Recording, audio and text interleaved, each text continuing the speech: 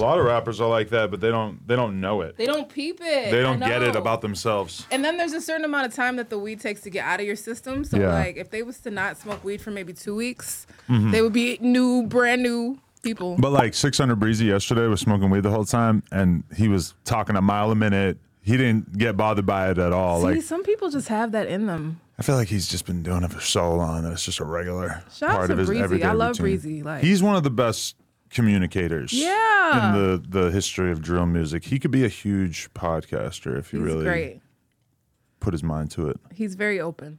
Great man.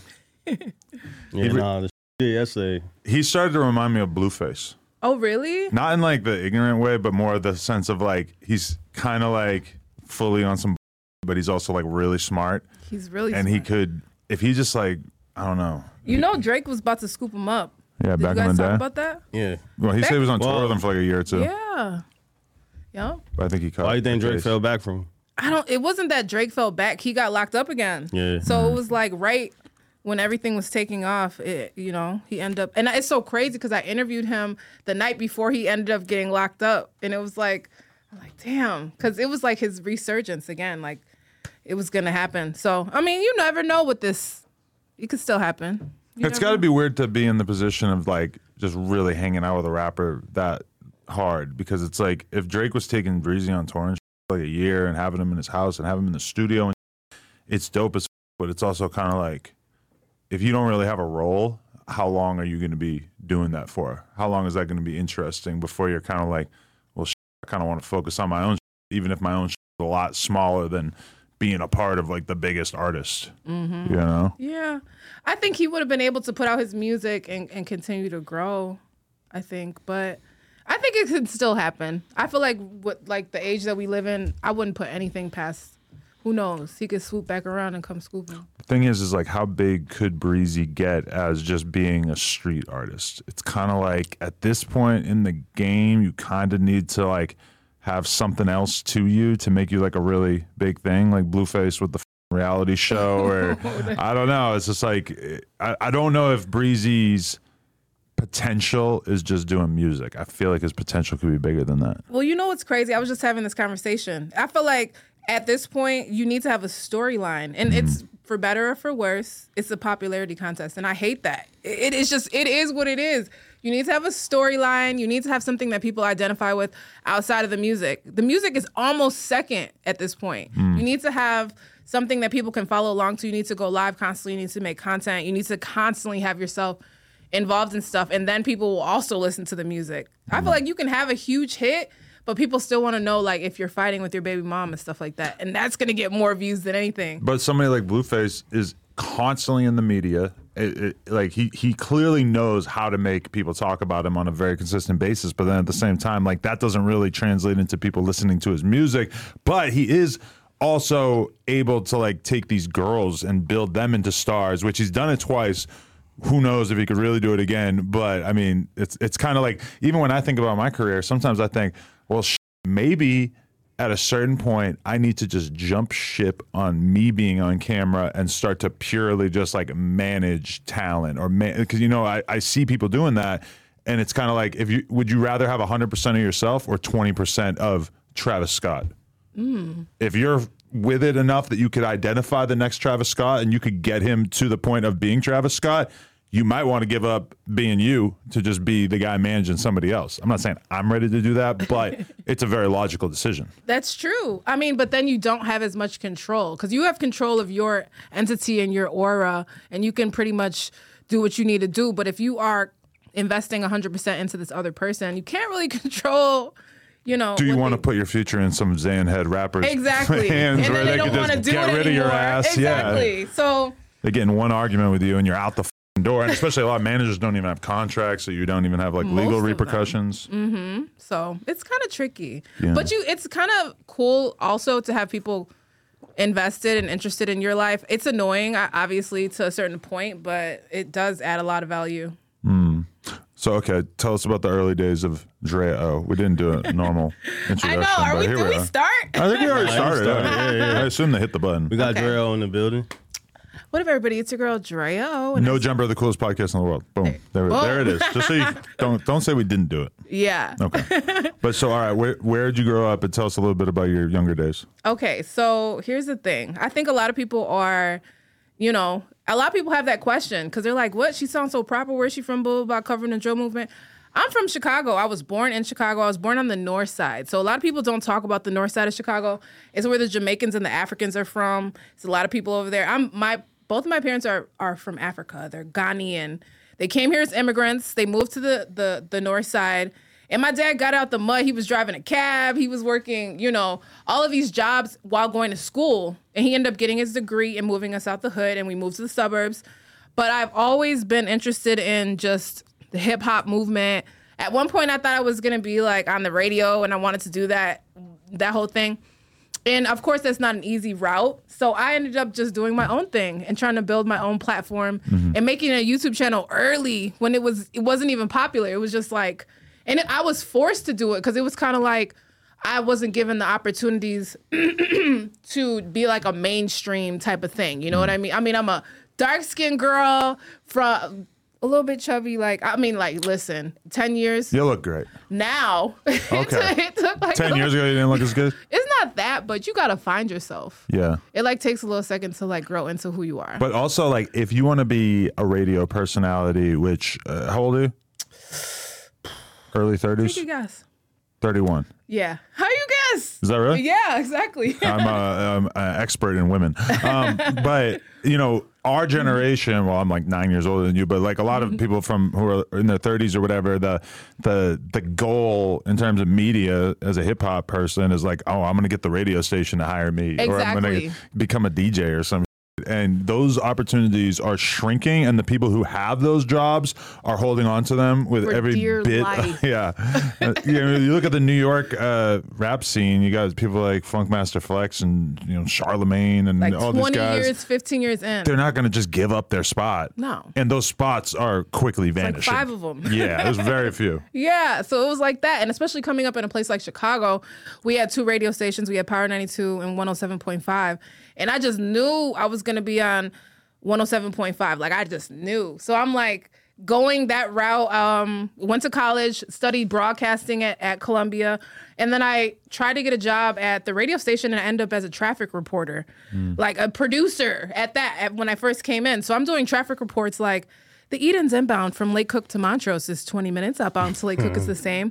The Kennedy, there's a stall on the right shoulder you should be aware of. It's going to take 20 minutes. I'm doing that with 50-year-olds, and I'm 23 or whatever, and I'm just oh my God, sad. Are you thankful to have the job, or are you bummed 100%. But you're bummed because this isn't the content you want to do? My first job out of college was at iHeartMedia, so I can't really complain, but I was a traffic reporter.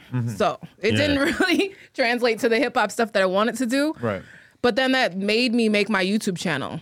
And when you made your YouTube channel, what was the first type of content you was putting out? You went strictly with the drill stuff? Because that was what was happening. It was this crazy surgence of insane. Because at the time, I think Chicago was so violent at that time. This was the height of the craziness that was going on in the city. And through that birthed the music. So it was I was just there and I was just covering the drill movement as it emerged. And a lot of my friends, and then I'm young, same age as everybody. So I'm young, just covering what's interesting and covering what my friends are doing. And that just so happens to be the drill movement. So I just so happened to be there when Bibby was still rapping and when Lil Herb was Lil Herb before he was G Herbo. So I just got in early because I was just there. But were you somebody who was close to the streets before that, or were you more just interested in it from a musical perspective? Like I said, my dad ended up moving us out of the urban area and we moved to the suburbs. But I still had that knack and that inkling for wanting to. It's some weird. I don't know if you know some people from the suburbs, they be wanting to still kind of go back and attach to. I think that I was still... you're looking at one right here. I'm from the suburbs. I was always interested in that was way grimier than my actual upbringing. And what was that about? Oh, I know. I mean, why wouldn't I be attracted to, violence and danger and exciting? It just seems so much more real. Right. So I think just being around it and and you know, indulging in it with people that I knew, it just naturally attracted me back to that kind of thing. And that was the hottest thing in the city before the whole world caught on to it.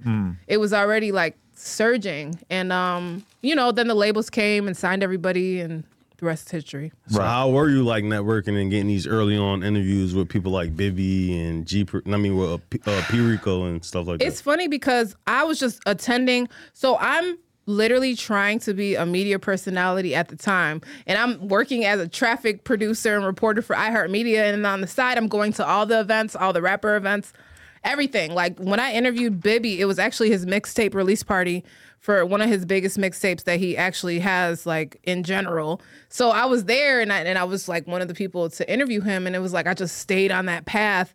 And I realized it early on. I'm like, wow, even though the world hasn't caught on yet, I did a P. Rico interview before he went to jail, like way long ago, and it got over 100,000. And I'm like, dude, nobody is peeping this yet.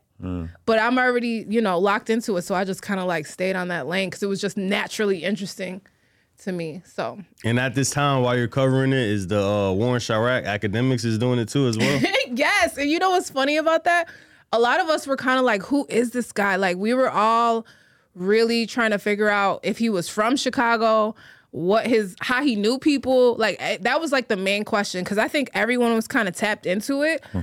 Listening from the city, because he was just really animated. He had nicknames for everybody. And I think everyone was kind of trying to figure out who he was and how he knew everything. But at the same time, it was so serious, and it was such a, like, I could tell that he probably didn't live in Chicago, because you could never make light of what was going on. It was not funny. People were dying by the dozens. Like, that was just the most intense time for Chicago. People were dying, people were getting murdered. And it was nothing funny about it, especially if you live there. It was dangerous. So it's not something that I would ever get on YouTube and call anybody the Chirac Wolverine. Like, these are real people that I know. So it's kind of like takes an outsider to have like a lighthearted perspective on it. Exactly. And that's how we knew he kind of wasn't from Chicago. Like, shout out to Academics, like, no diss, but I think that just living in Chicago, being there, it was too real to ever joke about. There's people dying constantly. So, but even just talking about it in general, if you were just some kid from O Block making YouTube videos, I mean, you would have been very much in trouble. Like, exactly. There's just be so much you couldn't say, and people would be mad at you for even just talking about it in general. And realistically, you probably would have got beat up or killed or who knows what. So do you think that you had it easier with you being a female doing it? Because at the same time, you had people like Zach TV and all these other bloggers who were probably having a hard time doing it. Did you come across any problems as a female that was doing it early on? That's a good question. I think for me, I think there's just the energy that I gave off and just being able to connect with people on a real level. I've never had an issue. Never. Like, I've never, everyone's always respected me. I've always respected people. I've never had an issue. I've never been pressed. And I've been around every rapper from both sides, like from 600 Breezy to Duty Low. I've interviewed everybody from Mama Duck to Cash, FBG Cash. I've been on both sides, and no one's ever, like, I've been cool. Everything's been cool. I think it's the energy you bring, really. You do have a respectable energy. Thank you. You don't have thought energy, to be honest. But like, you're telling me, I want to talk about that too. But you never had a rapper try to grab your ass, feel up on you, nothing like that course. even? Oh, okay. That you're used to. All right. Well, it's funny that you say that, because honestly, my whole thing is, like, I love the Sexy Reds, I love the Young Miamis, and I think there's room for everybody, but I really want to be another example of, like, somebody that other, like young girls can look up to that's just different. I'm smart. I like books. I'm a journalist. I went to school. I went to Columbia. I got my degree in broadcasting. I love hood niggas. I love drill rap. Wait, but you date hood dudes? Not necessarily. I think that it just depends on who you gravitate towards, but I'm not objected to it. Like, I think I like covering different things that other people aren't necessarily talking about. I can go to CNN, and I can also go to Truth Teller. You see what I'm saying? Yeah. I have a hard time imagining you dating a guy that's like down to do a drive-by. Just feels like you probably have a little bit too much sense. I mean, be just dealing with that, right? Yeah. There was a video where FBG Cash said he hit. Oh my God. So you know what's funny about that? That wasn't an immediate no. First of all, I love Cash. Shout out to Cash. Rest in peace, Cash. But you know, it's funny because I talked to Cash about that certain situation for like hours. Like I used to talk to him about all kinds of things, and we used to have like really deep conversations because I'm like, every single rapper that I would end up interviewing, the comments would be like, oh, what did you guys do off? Blah, blah, blah. And I'm like, why do they always say that? Like, what is it? So me and him had a whole conversation about that. And then him being the funny troll kind of guy he is, then he went on live and like laughed about it and tried to pretend like it was more than it was, but no. Like, I mean, yeah, he was obviously he said he hit Angela Yee too. Exactly. So you know he was such joking. a troll in general. Remember him talking about like he said Lil Durk told him to go to the Vaughn Memorial and take photos there and shit like that. Like, and like I don't know. I probably should have like rejected it more when he said that during the interview, but he was always on some trolling. He was trolling. He was funny. He was always like making you laugh and making you step out of your comfort zone. So he would always do that to me, like put me on the spot, try to make me step out of my comfort zone. And I appreciate that because sometimes I'm like so rigid and like too rigid. So he would just try to make me step out of my comfort zone. It was like me and him literally had a conversation about that for like an hour and a half. And I'm like, oh, these comments everybody always say. And then he went on live like, I'm like, I can't believe you just did. But it was like an inside joke and it was funny to us. So wait till you post a photo with me and read the comments. Exactly. Just exactly. Wait. Yeah. Do people do we that could to jump you? in front of it right now by making a joke out of it, but it's going to be a million comments of like, I know she's going to be on Plug Talk. You know? Exactly. Yeah. Do people do that to you? Oh, for sure. Anytime I take a photo with a girl, I know that's coming. Yeah. Because I was watching the Amber interview. Did they say that? I feel like all the fans know that Amber Rose is too good to f me, so I didn't really see a lot of that, but probably they would want that to happen, I guess. I would love for that to happen. That's a great idea. Actually, let me ask you a question. Here we go. Because like with the content, what do you do when somebody tells you to take something down? Like how do you assess that? When they're like, you done did a 3-hour interview. You thought you were respectful. You sat down, you talked to them. Everything was cool. And then you put it up and they're like, take that down. What do you do? 3-hour interview. Why am I taking it down? Like, what's the reason? What is the thing that you didn't anticipate before this came out that you now are upset about? To me, that just shows no respect. It would really upset me. It would really like...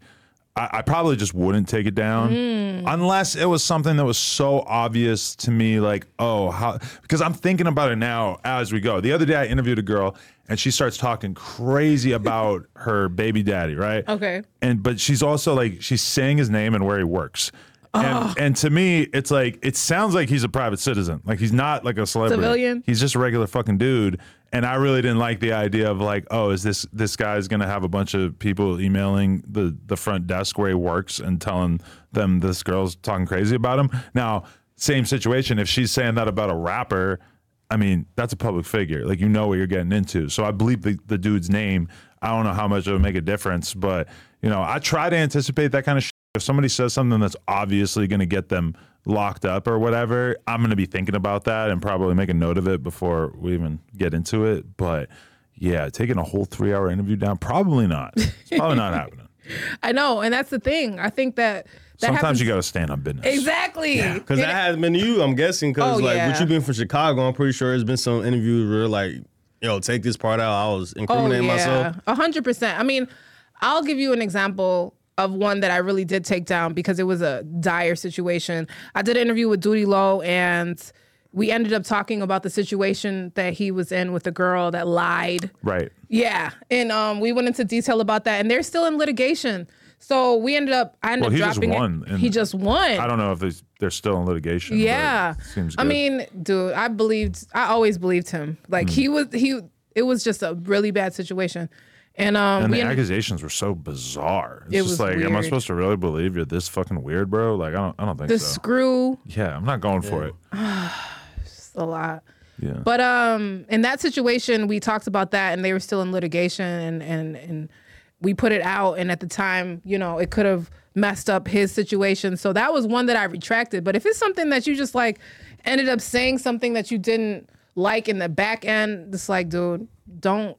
You know, the one that would piss me off was when Crip Mac wanted me to delete shit that would be like him talking about a girl, and then obviously they break up like 24 hours later, and he's like, take out this, and this about this girl, and I'm like, bro, like what the fuck? It's like why are you trying to erase this? Like you have tons of videos on your channel of you with this girl. Why are you trying to act like it didn't happen? Like I found that shit really annoying. it's kind of rude too, because it's like you not respecting like.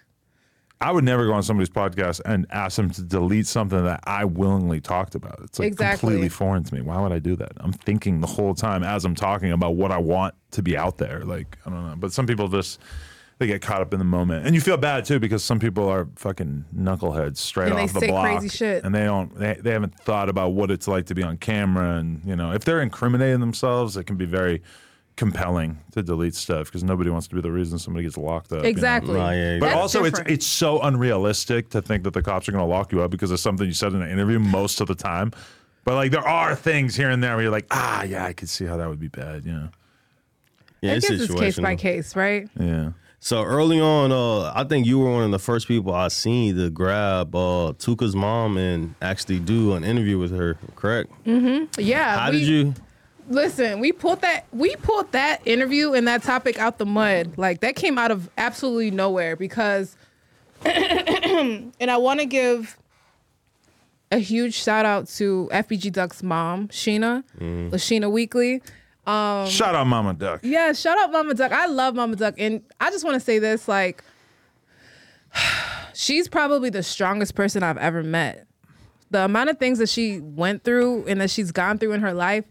Oh, for sure. She has been able to withstand so many storms, and she's done an amazing job with a cheerful spirit and a good heart. The amount of things that she's been through, I don't know if you guys know. I mean, I'm sure you know. Like, even for just losing her son, who was a rising superstar, FBG Duck, just to have that happen, and now she's going through the trial. It's just she's dealt with so much, and I just hate any kind of Mama Duck slander, only because she's dealt with so much. Like, why do you guys want to keep making her, like, I think we should just send her prayers and just give her, you know, as much grace as we can. Because imagine losing your son, 2 sons. And she's lost like infants and like house fires and shit like that. That was like, whoa, you've really seen some of the worst things that you could possibly see in life. She's been through so much. She's like I said, she's like the strongest person that I've ever met. I'm like, I can't even believe that you have been through all of this and you're still standing and you're still able to talk about everything and go through everything. It's just,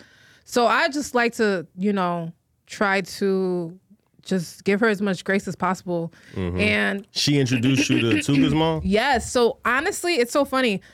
I ended up interviewing Mama Duck before all of this happened. I think me and her might have sat down maybe a couple weeks after FBG Duck actually got killed. So I was one of her first interviews, and after we did that, she was like, I want to bring the mothers together. I want to bring mothers from both sides, and I want to stop this violence. So she was the first person to try to create peace. Push the peace. Yeah, Mama Duck was the first person to push the peace, and she asked me to help her. So it was like, she was like, my friend is Tuka's mom. I'm like, Tuka? You know what I mean? And she was like, and I got this mom, and I want to bring everybody together. And I did the round table, right? And we did the round table. So we brought Tuka's mom, her, Ray Ray's mom, which is another kid that ended up dying. And we all sat around the table and we just talked. And that was the first time in 10 years that Tuka's mom ever got the opportunity to talk about how she was just so upset that everybody was smoking on Tuka.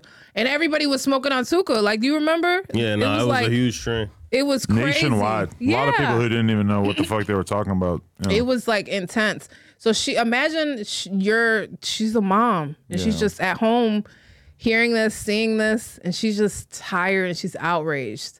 So it was all Sheena's idea. It was all Mama Duck's idea, and I just really helped her. I brought everything together, and we all sat down, and we interviewed each mom separately first. So we have Tuka's mom, and she was pregnant at the time. So everybody in the comments like, why you didn't give her a seat? She's pregnant.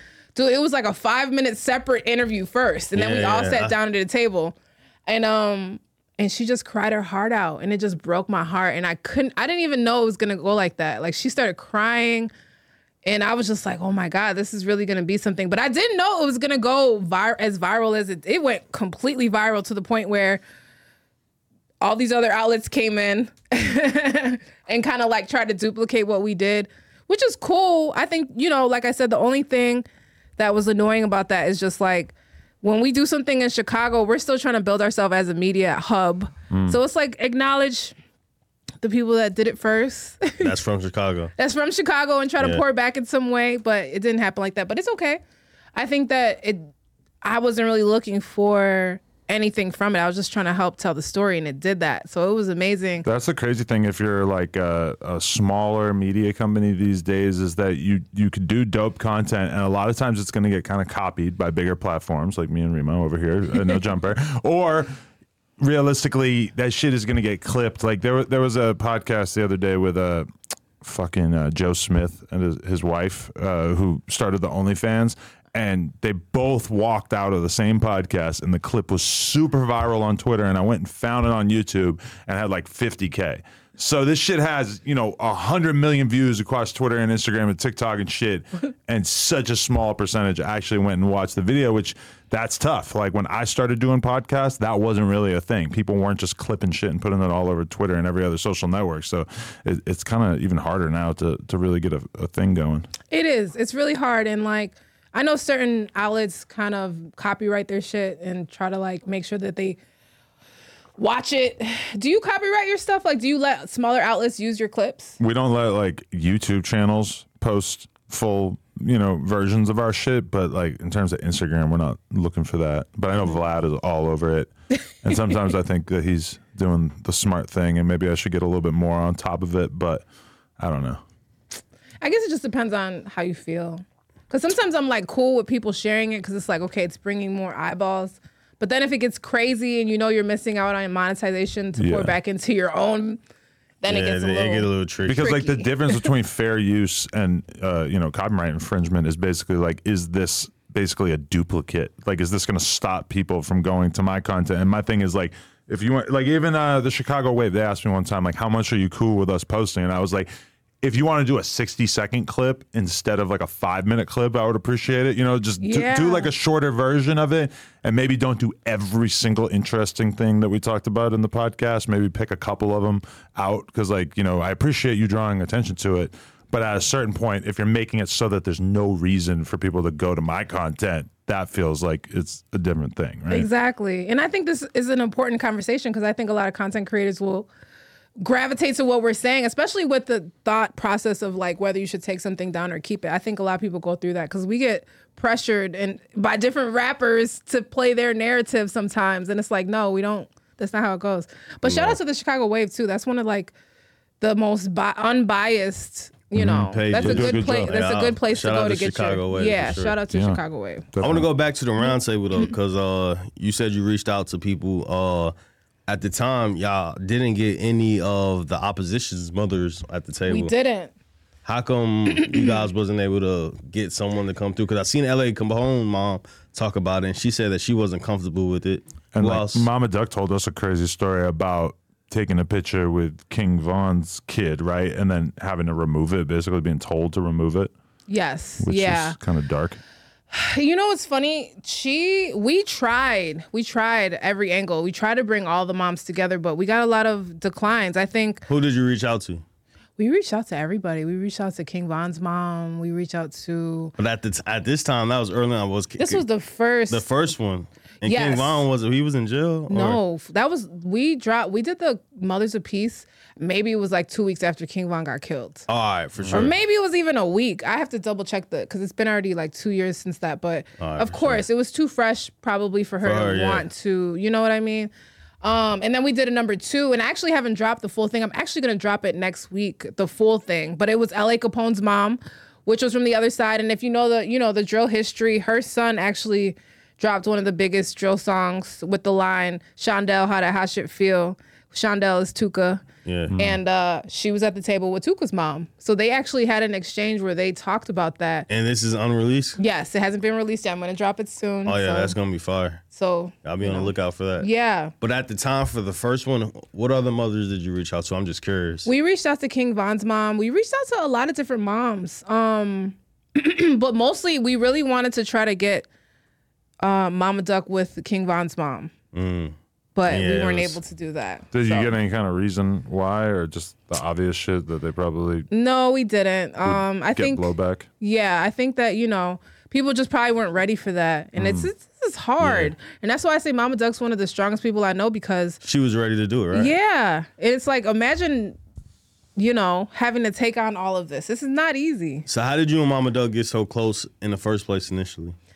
When I interviewed her, I was probably one of the first people that reached out and actually sat down with her, and we had like a 2-hour long interview.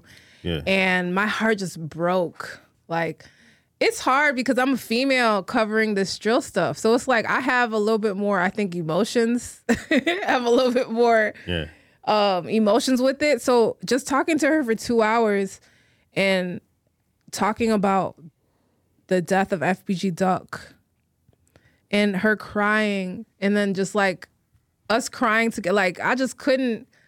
It was just really sad. And then from there, it's just like, and I'm super unbiased. I'm a journalist. I'm unbiased. I have friends on both sides. But when it comes down to a loss of a mother, it's just something in me where I'm just like, oh my God, it was just so heart-wrenching. And I just wanted to help her in any way.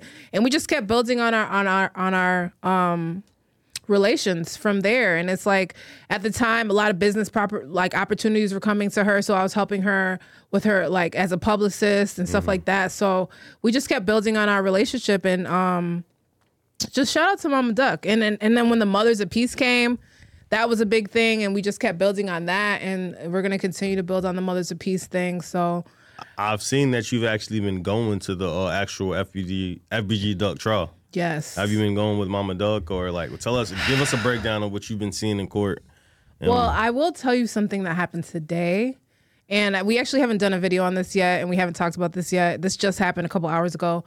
And a lot of people don't know this because, like I said, I think now a couple more bloggers have been going to the courthouse, but I was the first one to go.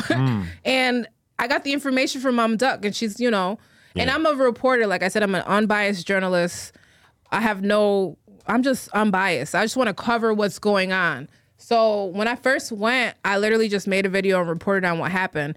And the day that I went, it happened to be the day that Trench's News was there. And I know you guys had him up here, and I want to get your thought process on that. Little rat boy. So that was the day that Trench's News was there, and they played video that everybody was kind of speculating about, because they had video of them leaving O Block, running down the stairs, hopping in a car, and they had video of them coming back. So no one ever saw the video. That's the first time they ever played the video. So we're in court looking at the video, and I'm just like, oh my God, they got all this video. And then Trench's News is pointing everybody out with a yellow marker. Yeah. So they're like, who is this? So he's like, oh, that's Kenny Mack. And then they're like, who is this? They're like, oh, that's C Murder. And then they're like, who is this? Oh, that's Muwap. And then they're making him circle it with the yellow marker. So it was just great. Like, to be sitting there and just looking at this, I'm like, wow.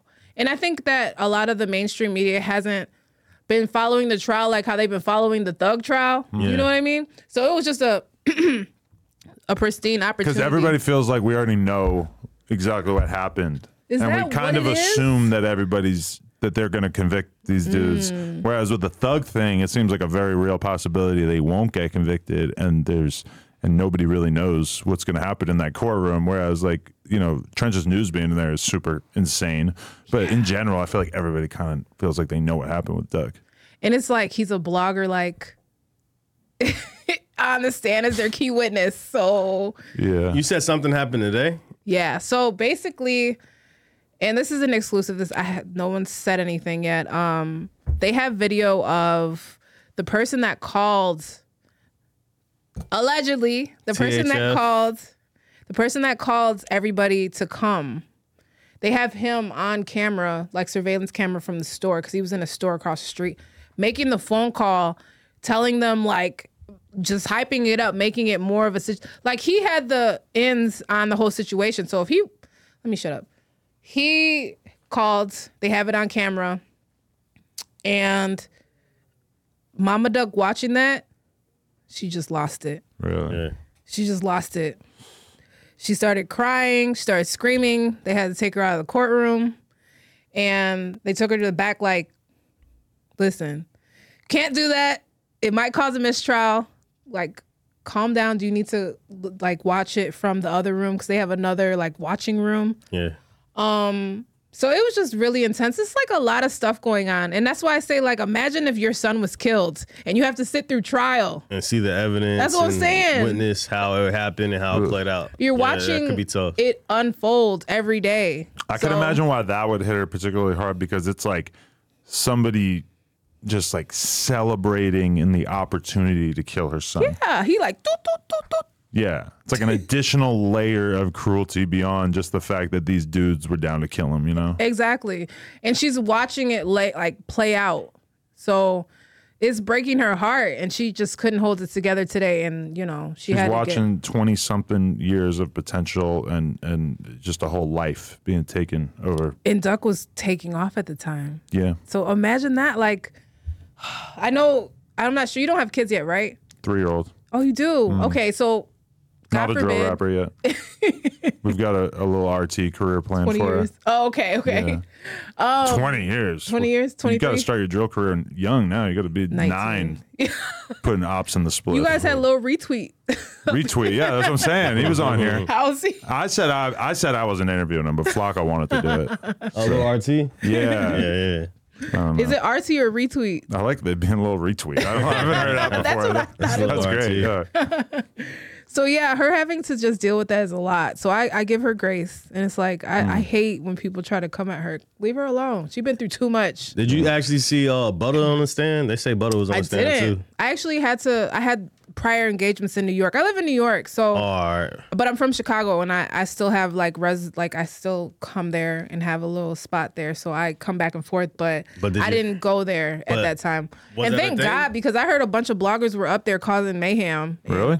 That's what I heard, but I wasn't there, so I don't want to speak. But did you hear about it? Did he really take the stand? I heard he took the stand. So he did. 2 days. I heard in 2 days in a row. Yeah, there's a bunch of quotes from different shit he said on there. Yeah, and for stuff. sure. Yeah. But what do you guys think about them having Trenches News and Butter as their key witnesses? What do you guys think?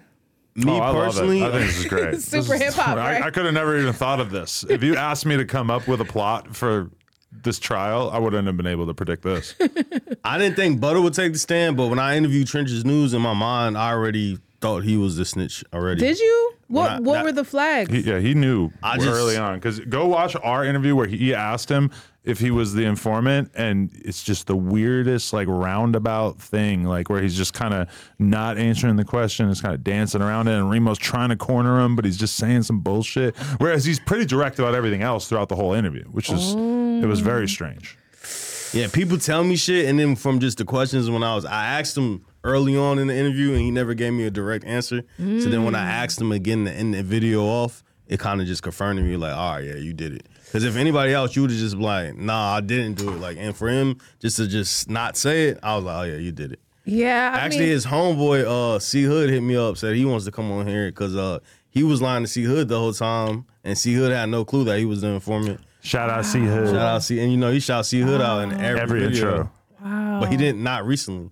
The last few videos he did, he hasn't shouted out C Hood. And I also seen where you said that the judge told Trenches News not to make any videos. Oh yeah, But he's back making videos. because he's done. So like all right. they let him off now so he can make videos because he's done. So during the time where he was on the stand, they were like, listen, you can literally throw this case if you get on YouTube and you make any videos. You can't do any interviews. They wanted somebody to trail him and make sure that he didn't do anything before, because it was like a Thursday that he had his first testimony, and then he had to come back again on Monday. So there was all these days in between, and they were scared that he was about to, because he be making content. Yeah, For sure. And they actually acknowledged the fact that he makes content and it's popular. Like they were talking about it in the courtroom. So probably got some subs from that. I noticed that our clips with him talking about that surged in views. Like a lot of people were searching for it. And the crazy thing is, like, I'd never said anything bad about Trenches because he's been nothing but like nice. Like he ain't ever did nothing to me.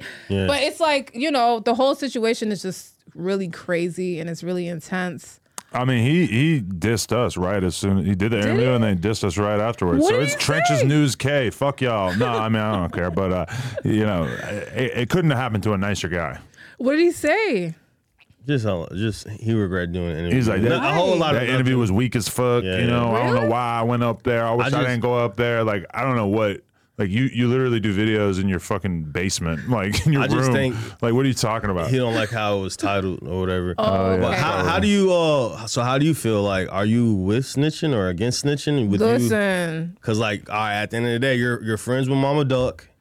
So you want her to get justice for her son, but then you come from Chicago where it's this don't snitch shit. That's Snitch a really right. good. That's a really good question because honestly, I'm gonna tell you the truth, and I'm gonna be 100% honest. Keep it 100. I'm gonna keep it 100. Keep it 1,000. A thousand, a million. Whoa. Okay? All right, for sure. Keep it a Google. A Google. Okay. Just working in this environment and studying all of these stories and interviewing all these people, dude, nobody is innocent. It's been murders on each side. This person did this person got back at this person Yeah. got back. It's no innocent side. So it's like impossible for you to take a side because if you're really into it, you know the intricate details that don't even hit the internet. You know what such and such did to such and such. You know this and this and this. It's like, dude, you can't pick a side. Everybody is wrong. This whole entire beef is insane, and it keeps going, and it's going a tit for tat, a tit for tat, a tit for. It's like, dude, you can't even really side. I mean, it's like everybody has done wrong. Everybody is wrong. And I think that this was just such the ultimate, like, this was the most unnecessary. Everybody was taking off. Duck was taking off. Moab was doing his music thing. King Von was doing his music thing. Dirk is who Dirk is. Like, everybody was taking off. So it was kind of like, why? Like, to me, I feel like it was just so unnecessary. And I just don't think, it was just so, like, Duck should have been here.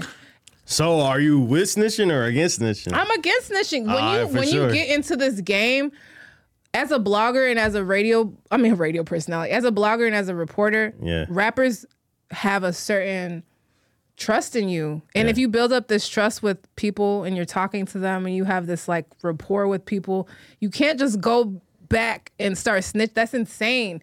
And I think it makes all of us look like, I mean, honestly, this is just a case-by-case basis, but for it to be a blogger that just turned state's evidence is crazy. And as a blogger, it's just like, damn. How does Mama Duck feel? Is she happy that Trenches News is actually helping Of maybe course. her get justice? I think so. Yeah, I think and then he was also friends with Duck. So it's just, this is like a very,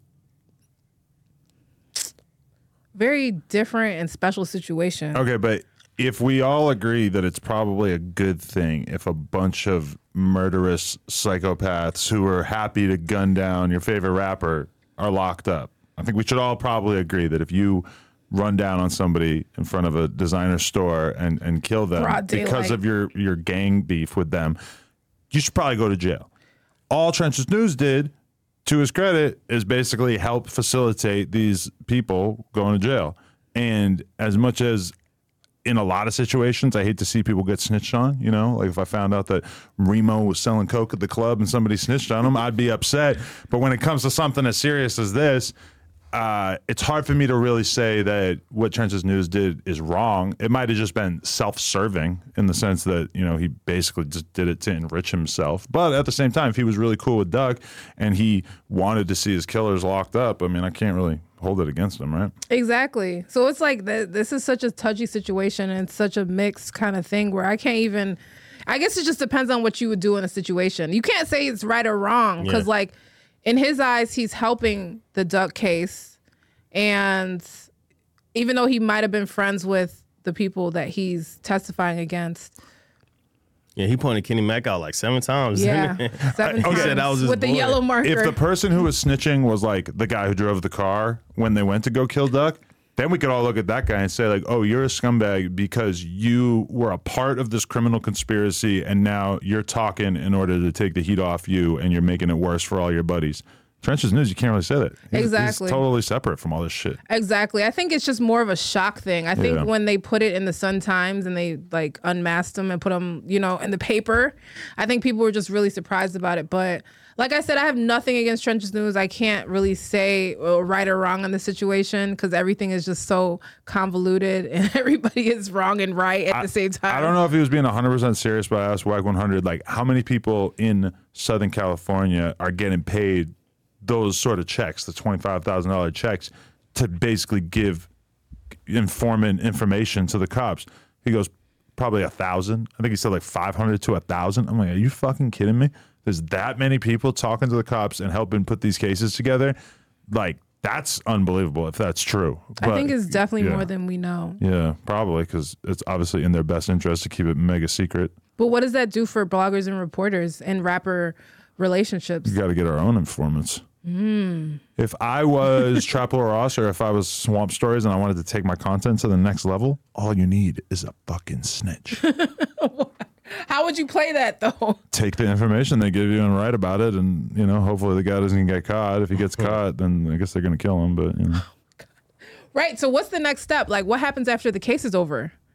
To Trench's News? Yeah. This motherfucker better get a spot in he's Vegas leaving like King Chicago. Yella or something. I don't know. Get away from Chicago is What my happened advice with to him. King Yella and 1080 Jake today? Hold on, before we get into that. Okay, Are you let's still? go back to Are you still? Are you going to be covering the case anymore? Like going back? I am. I'm actually going to drop a video tonight about what I just told you guys. Yeah. I am. I think that it's just in my heart. Like certain things, I just want to make sure that I cover it and I report it the right way. And I have the opportunity to go there and cover it. So I think I'm going to continue to. I'm going to watch it until the verdict comes out.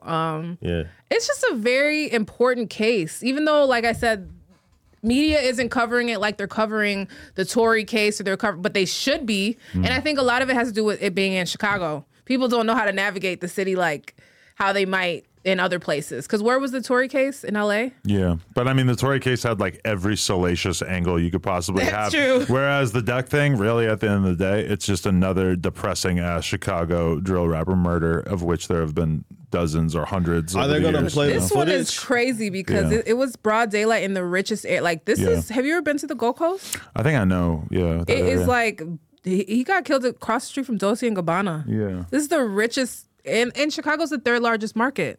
So even though it doesn't get that much love, it's what?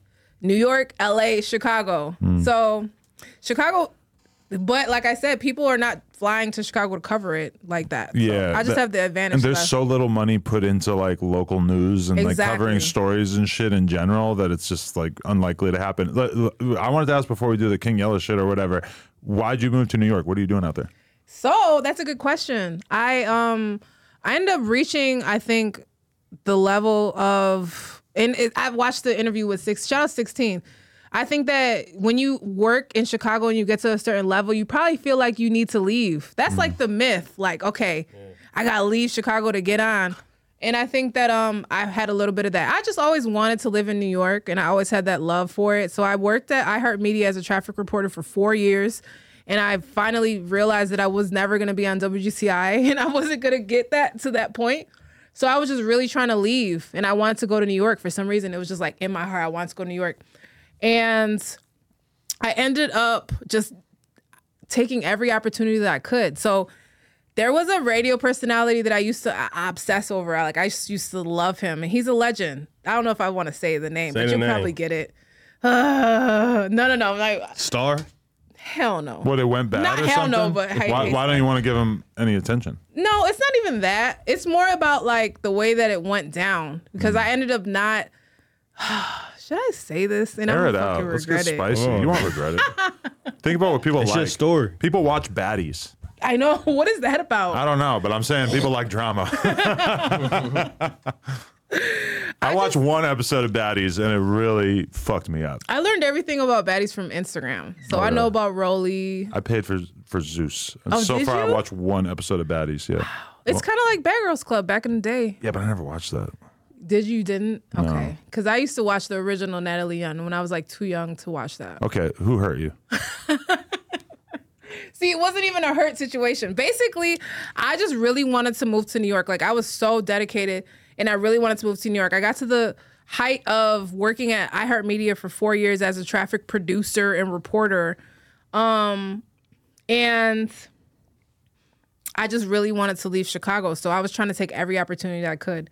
And I ended up printing out my resume and going to this, like, event where this legendary radio personality was, and I was like, I'm gonna give him my resume. I'm gonna, you know what I mean?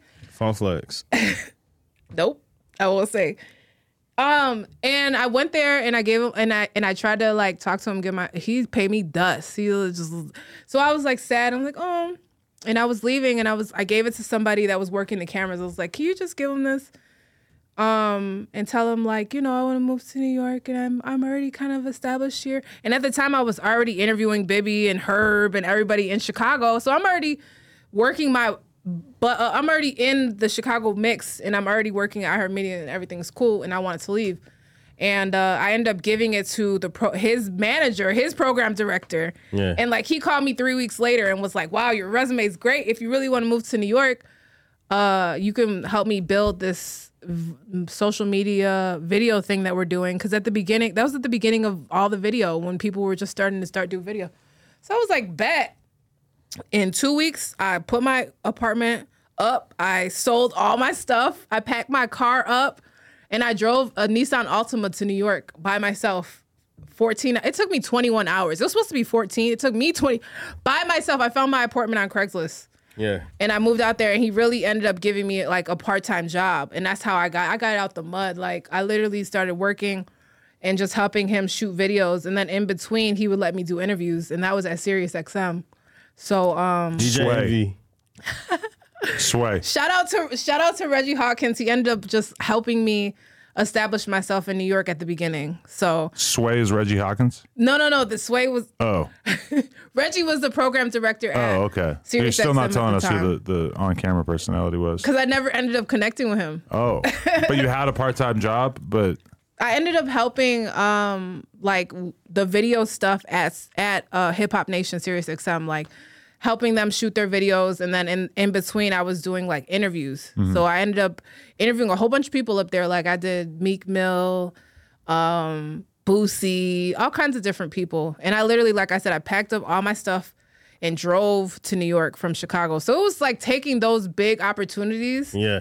And I really just kept taking those big opportunities. And then I was doing that for 2 years. And then I ended up meeting some people that knew Diddy. Because you ended up on Revolt. Yes. And that's how I ended up at Revolt. How do you feel about working for Diddy now? With all the allegation he has. You ever go to a party? You know what? I've been to hella parties. Oh, shut up. I'm not lying. You got a story to tell? I do. But you know what? Not It's now. not about Diddy.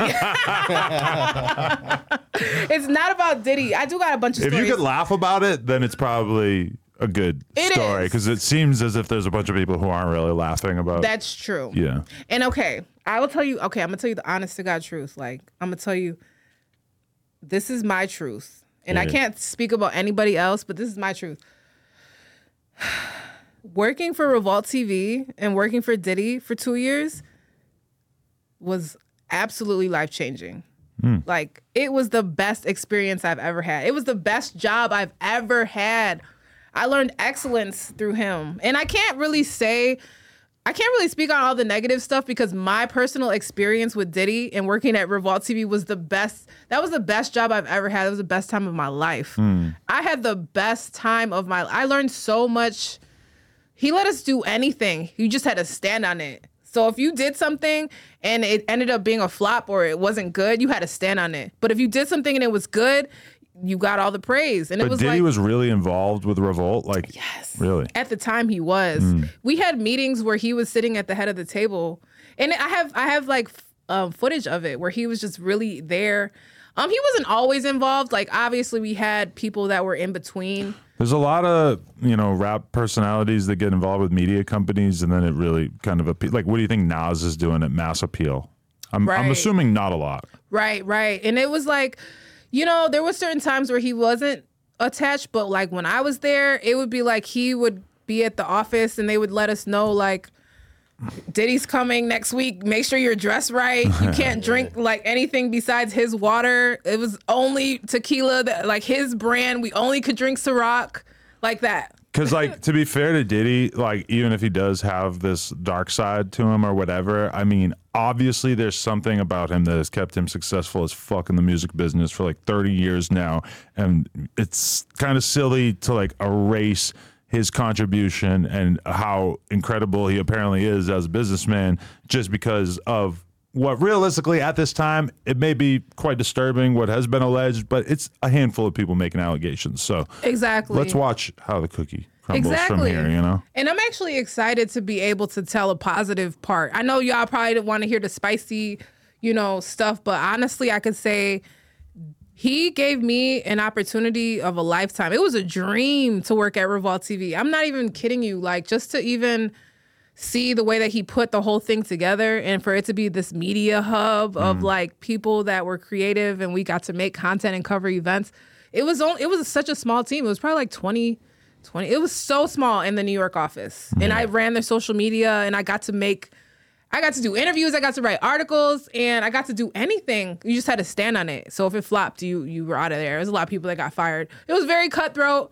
I learned perfection. I learned how to make use with nothing because it wasn't glamorous. Like we didn't get paid anything crazy. But if you were in it like an ambitious person, you made something out of nothing, and that was me. I came from Chicago on the north side, so I was ready. Like somebody that moved from Chicago in their Altima that drove by themselves to get a job like that and to work for Diddy. I was like running out the park, and I got to do one of the biggest interviews that's on Revolt TV YouTube right now. It has like 4.5 million, and this was my childhood friend. This girl that I grew up with. She ended up catching HIV in Atlanta. She met this guy. She caught HIV in Atlanta, and he lied to her about a whole bunch of stuff, and she caught HIV, and then she found out that he was just like spreading it. He was a booty goon? He might have been. I think when we look back on it, I think she kind of came to the realization that he might have been kind of like dibbling and dabbling in the booty. I mean, if you're in Atlanta and you have AIDS, it seems like a pretty decent, decent chance. Well, I learned that AIDS is the evolution. It starts off as HIV, then. Okay. Yeah. So she's still in good health. She's doing all right. She's okay because now I think that the medical, like you're okay, like you can live. I think she might even be 0. I have to do an update with her actually because it has 4.5. It became like a cult classic on the Revolt TV YouTube channel. But that was just like my childhood friend, and they authorized me to do that and funded me to do that, and it became something big. So how'd your time at Revolt come to an end? That's a good question. I'm gonna tell you a story off the camera because I feel like I signed NDAs. I can't tell that story, but NDAs are very hard to enforce. Are they? And realistically, you probably don't have enough money that they're gonna sue you and try to take whatever you have. It would cost a lot more legal wise for them to try to get whatever out of you. Really? Well, I'm not gonna push you too hard, but yeah, realistically, yeah. So there was 2 offices. There was the New York office and there was the LA office. And I will say that it was very competitive. Like it was a constant competition between both of the offices. Yeah. Like it would be like, who's doing better? Who's doing, you know what I mean? So it came down to a money thing. Diddy was investing in a whole different show at the time. And I don't know if you guys remember, there was a show called State of the Culture. Oh yeah, I remember. Joe Budden thing. I was almost on that show. Shut up. Yeah. What was going to be your role? White guy that sat on the couch and got picked on by Scotty Beam, realistically. This was before I knew who was going to be on it or whatever. I had some meetings with Joe, and I was just like, I can't move to New York. Wow. Yeah. Yeah. I mean, so they blew the budget. Like that show was huge. Like they spent so much money on that show. Yeah. So it was that overproduced too. Well, and it never got that big. I won't say anything. But they were really trying to rival Everyday Struggle. Yep. And he would tell us that all the time. Like he started it at almost the exact time as Everyday Struggle too. No, right? well, what he did was he let academics take all the money that Everyday Struggle offered him, and he said, fuck it, I'm gonna go over there with Diddy because Diddy offered him some money. So then he thought, all right, I'm gonna just recreate Everyday Struggle with Revolt, and it just backfired. So then academics and Everyday Struggle fell off, and then Everyday Struggle or State of the Culture never really had like a good host dynamic. And there was no chemistry. And then what meanwhile, do you think it was? But then you compared that to the Joe Budden podcast at the time. That was amazing chemistry, and it's just 2 random fucking buddies of his. Where I was like, with State of the Culture, they like handpicked all these different people. Didn't really work. Big lights. It's hard to really like. I think it was production. way too overproduced. It's hard to engineer that shit. I just think the Joe Budden and academics dynamic just made more sense because he's from the old school, academics from the new school, so it just kind of meshed well. They had a lot of people who checked boxes, you know, like Remy Ma. Remy Ma and Joe Budden sounds like a good show, right? Mm-hmm. But then in reality, if nobody's really going crazy trying to put their takes together and everything. It's just, it's hard to fake that. And that was back then. Nowadays, it's even harder to fake the chemistry and to get people to watch just a random group of people talking to each other. It's just tough. It's almost better to do an organic, like, not cheap, but like something super basic. Sometimes I think stuff that's too overproduced is not like doesn't work. Because if we go to TikTok and think about it, a mom in her kitchen making a video can get 1 million views, and something that's super overproduced will not perform. Academics' opinions about the culture go more viral than anybody, and it's literally him in a fucking basement. room, shitty ass little camera. Yeah. It's like the worst quality shit. And then You even can like hardly see him. And Joe Budden's the other person who consistently goes viral for his opinions, and it's like it's a nice nice space that they're in, but it's still a bunch of people sitting on a couch. Like, what fucking production do you really need? You know? Exactly. So I think sometimes less is more. Don't they say that? Yeah. Yeah. Oh, they definitely said that. So you went from iHeartMedia to Revolt, and then you're still currently at Complex? I am. So, okay, let me, so yeah, their focus ended up really being on state of the culture. And like I said, there was 2 offices and then this big, huge show with a big, huge budget. And like, we were always in competition with each other. So long story short, they ended up shutting the New York office down. So boom. Because of COVID or because of what? No, this was before COVID. Oh, okay. All right. It was just more of they just had more of their attention on the State of the Culture show. And that was like a big production with celebrity budgets and payroll. But wasn't that shot in New York? So why shut down the New York offices? It actually, I'm not sure if they shot, I think maybe it was shot in New York, yeah. Yeah, But for sure.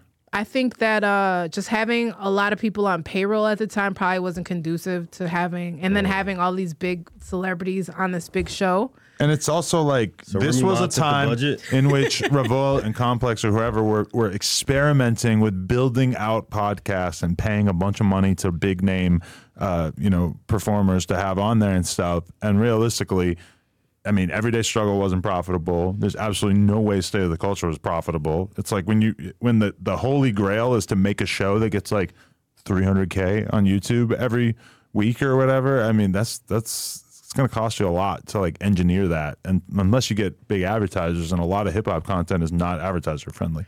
Right. And then they were airing the show on the TV station. And you know, TV. Well, that's another revenue stream. It might have made it more valuable to them. Yeah. Yeah. So they ended up shutting down the New York office. So that's basically what happened. They shut down the New York office. They, centralized everything to New York. And the people that were left producing the show were in a WeWorks. So it was pretty much like the end of the New York.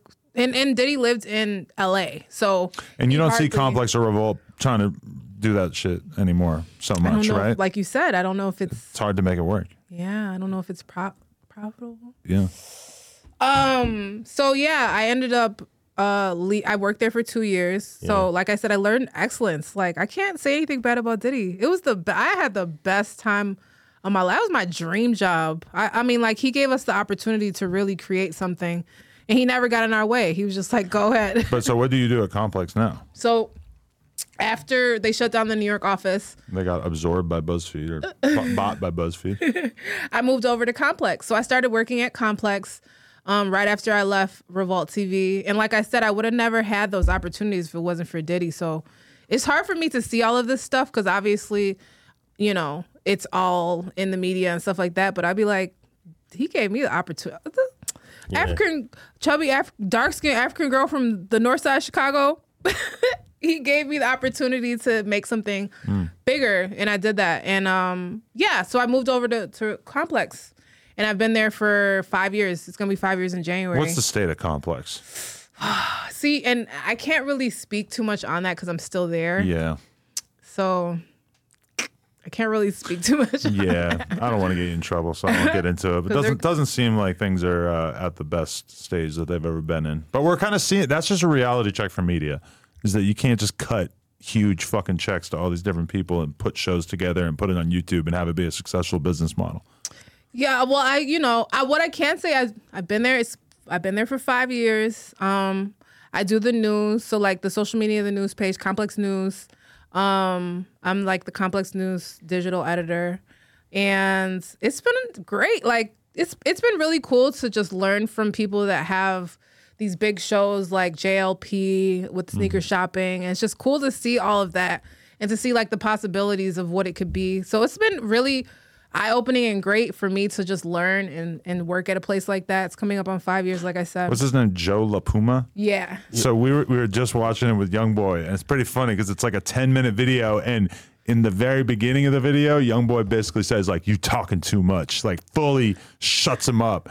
And then by the end of it, he's fucking with him, and he's like, you're the only person I ever watch me record like this. It's fucking kind of weird. And he's like one of the hardest working people in the business. Really? Yeah. They got to be constantly moving around to get the content for shows like that, huh? Yes. That's one thing like Sean Evans told me. He's like, the hot one. It's like for him, it's not like me where I can interview a million different people in a week. It's like, no, they are off and hunting down the celebrities that they want because they only really fuck with like huge stars. Yeah, I would definitely say it's been continuous steps up. Like watching them, they operate on a higher level, like big stars, big budgets. So it's been amazing to just work under that and to learn everything that's happening with that. But, the state of media is interesting. Like, what do you think about everything in 2023 right now? It's the wild, wild west. I know a lot of big YouTube channels have told me that this year has not really been that kind to them. Views might be down a little bit. There's just so much competition. We're doing all right. But it's also like, in my mind, how will we be doing in 2 years? I don't know. It really could go either way. It feels like overall the number of revenue streams and opportunities we have available are getting better, but then the audience is being splintered between a million different possible things. Like there's probably people who watched No Jumper a couple years ago that at some point started watching fucking Cameron and Mace talk about sports, and they retired from watching No Jumper because they had something that was like more applicable to their personality, because now you're like, if I was into sports, I would probably be like removing other podcasts from my weekly media diet to watch that shit because those are dudes that were gods to me when I was a kid, So I don't know. It's a very interesting media landscape for sure. What did you think about our media list of the top media personalities in hip hop? The Complex one? She helped do that. She got 19. I think I was like 18, maybe 16, something like that. I forget. I don't know. It was all right. we just went over 19. it. Oh, okay. It was 19. Was it 19? Okay. Dude, but Adam, you're very important. Like, nobody wants to I told her acknowledge that list that. was capped, though. Well, it's always drama. Yeah. Like, they try to mix it up and make it drama, but I will feel say like there were some people above me on that list that it is unthinkable to suggest that they are more important than me. And there's also people who I saw below me that to me, it's unthinkable that they would be below me. So I don't know. But I mean, hey, it's up to everybody. Everybody has a different vision of who's important. So I didn't really comment too much on where I got placed. I don't think you said anything. I'm happy to be in there at all, I guess. Whatever. You're important, Adam. But I don't really focus on other people's opinions of me that much. I try to stay out of that whole game. Because the more hyper conscious you are of how people think of you, I don't think that's a good thing for your content. Do you read the comments? I read a lot of comments on our Do shit. you? Yeah, I try not to. I feel like the comments will make you like, maybe I shouldn't have wore that. My girl will be like, what are you laughing at? And I'll be in bed just reading the comments on the new Whack 100 podcast, just sitting there laughing my ass off, just remembering little things that I thought were funny on the podcast through other people laughing at them in the comments. So please, by all means, do that on here. Because I do read it a lot more than I probably should. I try not to read the comments just to try to stay inspired, and because they'll try to drag you. And I don't want to see that. It's gonna make me like overthink wearing ones, and they're like, "Why she got ones on?" Like just stupid stuff. You know what I mean? Yeah, especially as a woman, where they're gonna make a huge part of it your looks, or they're gonna like, there's a lot of stuff that guys could do that gets treated as normal, and if a girl does it, then it's just like you're a piece of shit. And just like how I interview every drill rapper and they say that we messed around like as soon as the interview was done. Right. That's just like normal in the comments, like like the Cash shit. Yeah, like, and then he built. But speaking of Cash, you had like one of the last. I think between you, Truth Teller might have had the last one, but you and Adam too. Like actually, y'all were the last few people to interview FBG Cash. Mm-hmm. And in that interview, he did like some foreshadowing of like his death. Like he kind of like talked about it. Like, how was that for you when you go back and listen to that one? For me, I think that was probably one of the hardest And it still is really hard. Like when I think about it.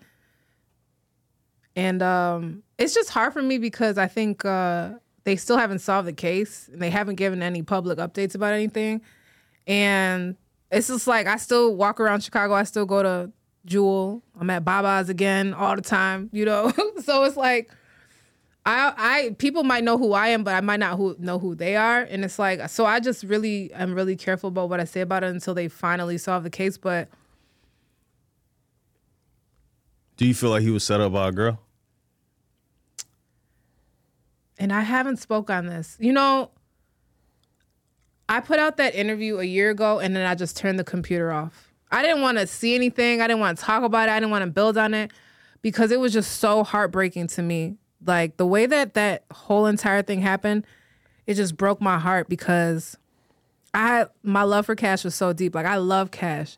And we built such a dope rapport. Have you ever built a rapport with a rapper where you're just like, I actually, you know what? I like you. And you could come back and we could keep talking. I feel like you and J-Man kind of like that. Fuck him. Really? No, I'm just kidding. But yeah, for sure. Like there'll be times where you're like, oh, I thought I was just going to be interviewing you, but it kind of feels like we're friends now. Yeah. Maybe we should work on this. That's exactly what happened with me and Cash. So we just started being friends and we started making a lot of content together. We did a lot of interviews and right before he died, so we actually did this really long podcast of like 2 hours where we were just in Chicago talking and laughing. We talked till the camera died. Like it was just amazing. And long story short, the camera guy ended up losing the footage. The worst thing ever. Listen, like, but long story short, the good thing is we recorded the audio separate. Do you record your audio separate from your camera? Oh, don't. Well, actually, yeah, we do. Oh, so that's why I got the video out with the audio because I heard that one too. That's why we have the audio, but we don't have the video. The camera guy ended up, I guess, dropping his hard drive and he lost the whole interview. But we had the audio separate. I had the audio. So I'm like, So I tell Cash like, da, da, da, da. He was like, is this the ops? I'm like, no, it's not. It's just a camera guy. He lost it. He was like, it's fine. He's like, I'm going to LA. I'm shooting this video with Ruger. Come with me to LA. Let's do some more content. I'm like, cool. Let's do a day in the life. So we and him were planning all this content that we're going to do. And so I went to LA and this dude just signed a deal. We're going to talk about that because he came here. And I want to get your opinion on that. But he just signed a deal. He picked me up from LAX in a baby blue McLaren. And he was just whipping it, just driving crazy. And we ended up filming like a day in the life. And we went and he shot a music video. He did a song with Ruger. Like we did this whole long day and we shot everything. And then at night we did this interview. And it was like a really creepy kind of interview on the back end. But during the day, it was amazing. It was the best day. Like I've never had that much fun with an artist that I can even think of. He treated me so well. He was such a gentleman. Like Cash was the most nicest, funny, amazing person ever. And we did this really long interview. 16 was there. Billy was there. All these people were there. Yeah. And we ended up talking about death. Like I don't know how. We just ended up talking about death. And he's just like, no one's ever going to kill me. Like I'm not like never going to get caught up like that. And I don't want to die because it's going to really hurt you and all the people that are close to me. And he just goes into this long thing about death. And we're just talking about it. And then like, boom, it was cool. After that, we go get tacos. Everything is fine. And then we air the interview. And this was maybe, when I put the interview out, maybe it was like 3 days before he got killed. So we were in LA. We did all that content. He shot the interview. He shot the video with Ruger. Everything's cool. I like how you say Ruger with a hard R. I know. It sounds so proper. Ruger. I sound so proper with it, right? Yeah. So we did all of that, and then we ended up parting ways. And mind you, the whole time that we were in LA, Rap-A-Lot was with us. Yeah. I never met these guys before, and I still haven't seen them to this day. It was just some guys from Rap-A-Lot that were just with us. I don't know. And you kind of can see in the interview they're in the background, and a lot of people in the comments are like, "Who are these people in the background?" It's just some people for Rap-A-Lot. So he ends up going to Texas with the Rap-A-Lot people, and I go back to New York, and we're still talking because we're creating content. We're planning out how we're gonna roll all this stuff out and blah blah blah. And then mind you, me and Cash were like this, like for some reason, like I said, you just ended up building certain relationships with certain artists, and you guys just become really close friends. We would be sending memes to each other all day, just laughing about stuff. Cash was so funny. Did you interviewed him several times? Like, was it Just once. Oh, once? I felt like that was like No. How did you take him? How was his personality to you? I mean, I thought it was dope. It was super funny. Definitely had a lot of star power. I didn't really even get to like have a real long-term relationship with him because I was like DMing with him for a month or two, and then he got killed, and then I interviewed him, and then he got killed like very soon after. So I didn't get to know him that well, but yeah, he was dope. He was amazing, and he was so funny, and he was always trying to like make you laugh. So he left. He went to Texas, and I went back to New York, and then we're just creating content. And something was happening to where he had to come back to Chicago, and I won't speak on that because I don't know if any of that is public, but whatever. So he came back to Chicago, and I was still talking. We were still talking, and that night that he got killed, he called me, and I was sleeping. So it's like, you see a call, but you're like tired and you're asleep. And I was like, okay, I'm gonna call him later. We used to call each other like 5 o'clock in the morning. We would talk all day like. And you're telling me you weren't romantic. Yeah, you were just best friends. No, we were just really cool. This is starting to sound like young love. No, we were really cool. Like, I love Cash. It's hard to explain. He was the type of person that looked out for you. So it was like he looked out for me so much as soon as we met, and I didn't even know him for that long, but it was kind of those things where you meet somebody and y'all just become like this, like quick. And he just looked out for me so much. He introduced me to so many people. He introduced me to 16. Like, I didn't know any of these people before. He introduced me to Van Lathan. I didn't know any of these. He just was like, as soon as we became connected, he was like, "You're young Oprah. I'm gonna do this." And he was just like, I did think at a certain moment, damn, you do kind of look like a young Oprah. Just with a bigger ass, though. I haven't seen you standing up. Okay, but, should I stand up? No. They're gonna put you in a different box if you stand Let me up not. on the pod. Actually, cut that out. No, Take okay. that down. No, I'm just like. Okay, I got like 10 minutes before I got to go to the next interview. What else do we really need to cover? What's the good clickbait? So what I do want to ask you before we get up out of here. I'm chewing. Do you think his case is going to be solved? Cash? Yeah, Cash. We haven't heard anything, right? No, I think that I think it will be. I think that a lot of times when it's really quiet, I think that they're working on it, and I really hope so, because I just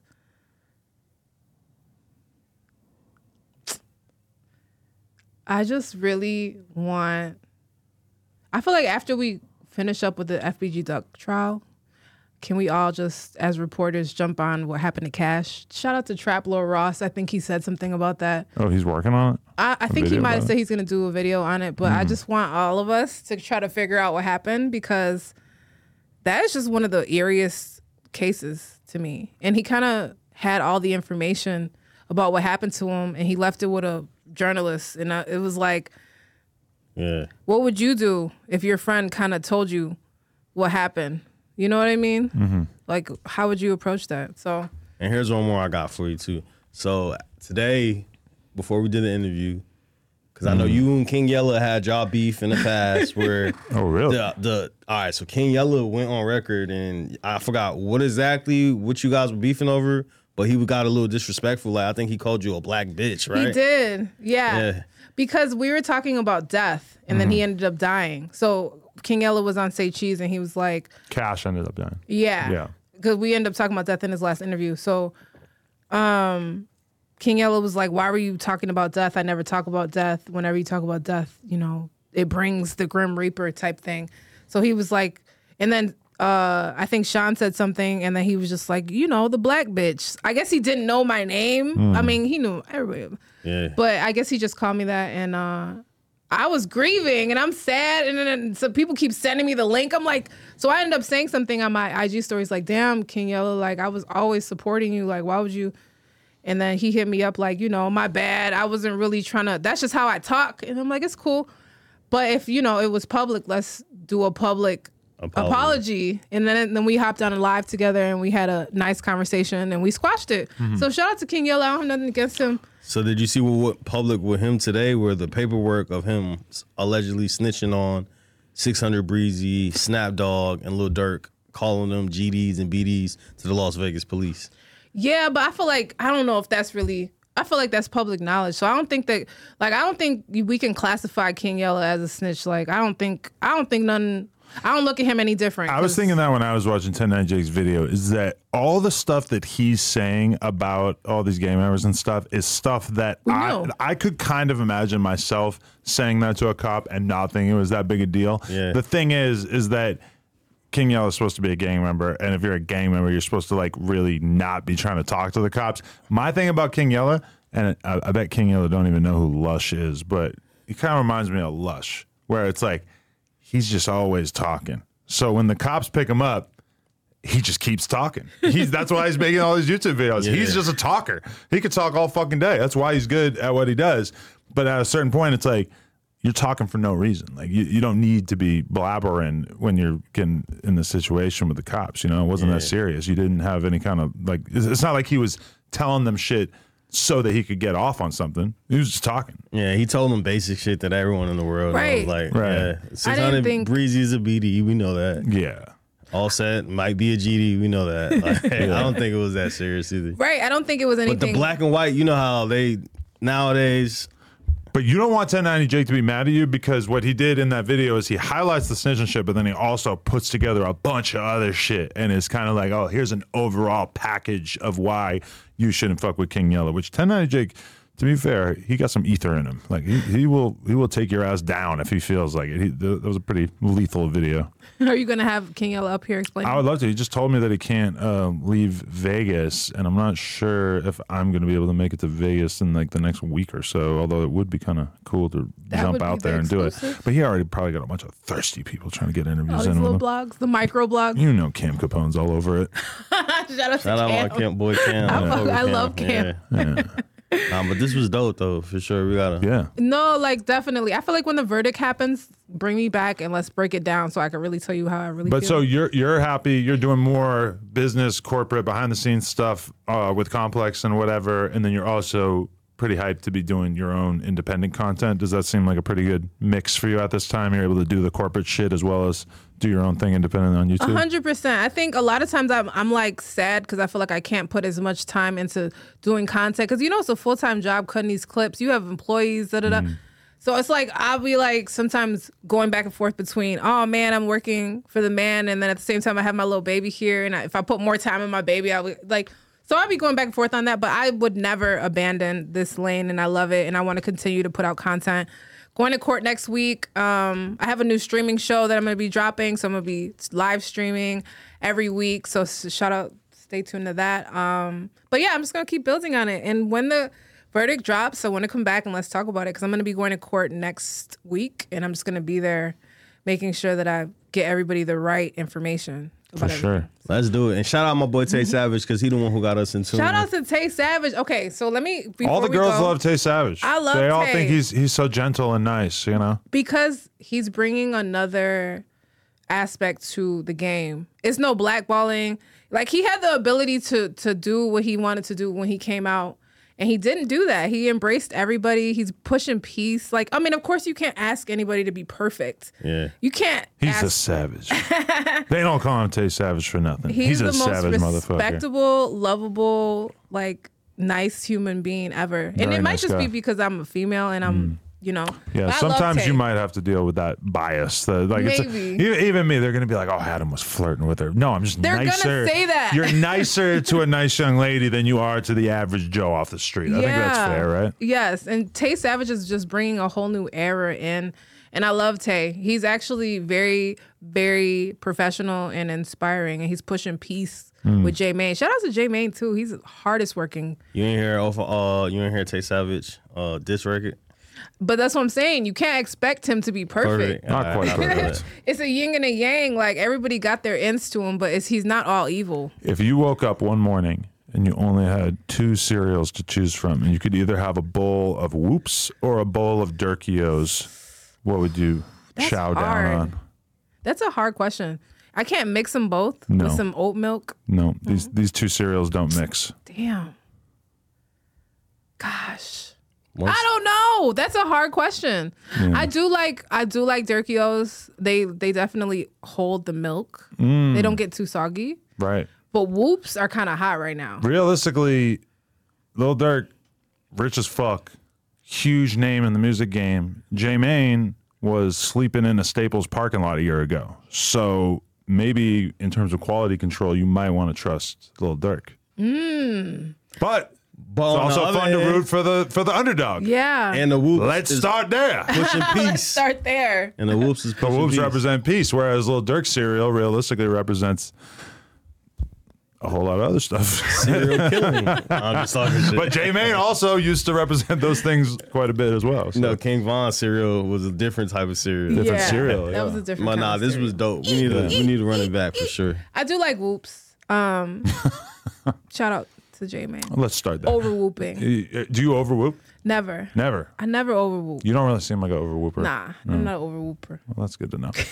All right, Drea, thank you so much for your time. Really appreciate it. Let's stay in touch. Remo, will. thanks for setting Thank it up. you guys. So shout out my boy Tay Savage. Let's go. No Shout out Jumper. Tay. Coolest podcast in the world. Check us out on YouTube, TikTok, Patreon, Instagram. Like, comment, and subscribe. NoJumper.com if you want Drea O, to support. Drea O, There you go. Drea O, Drea O.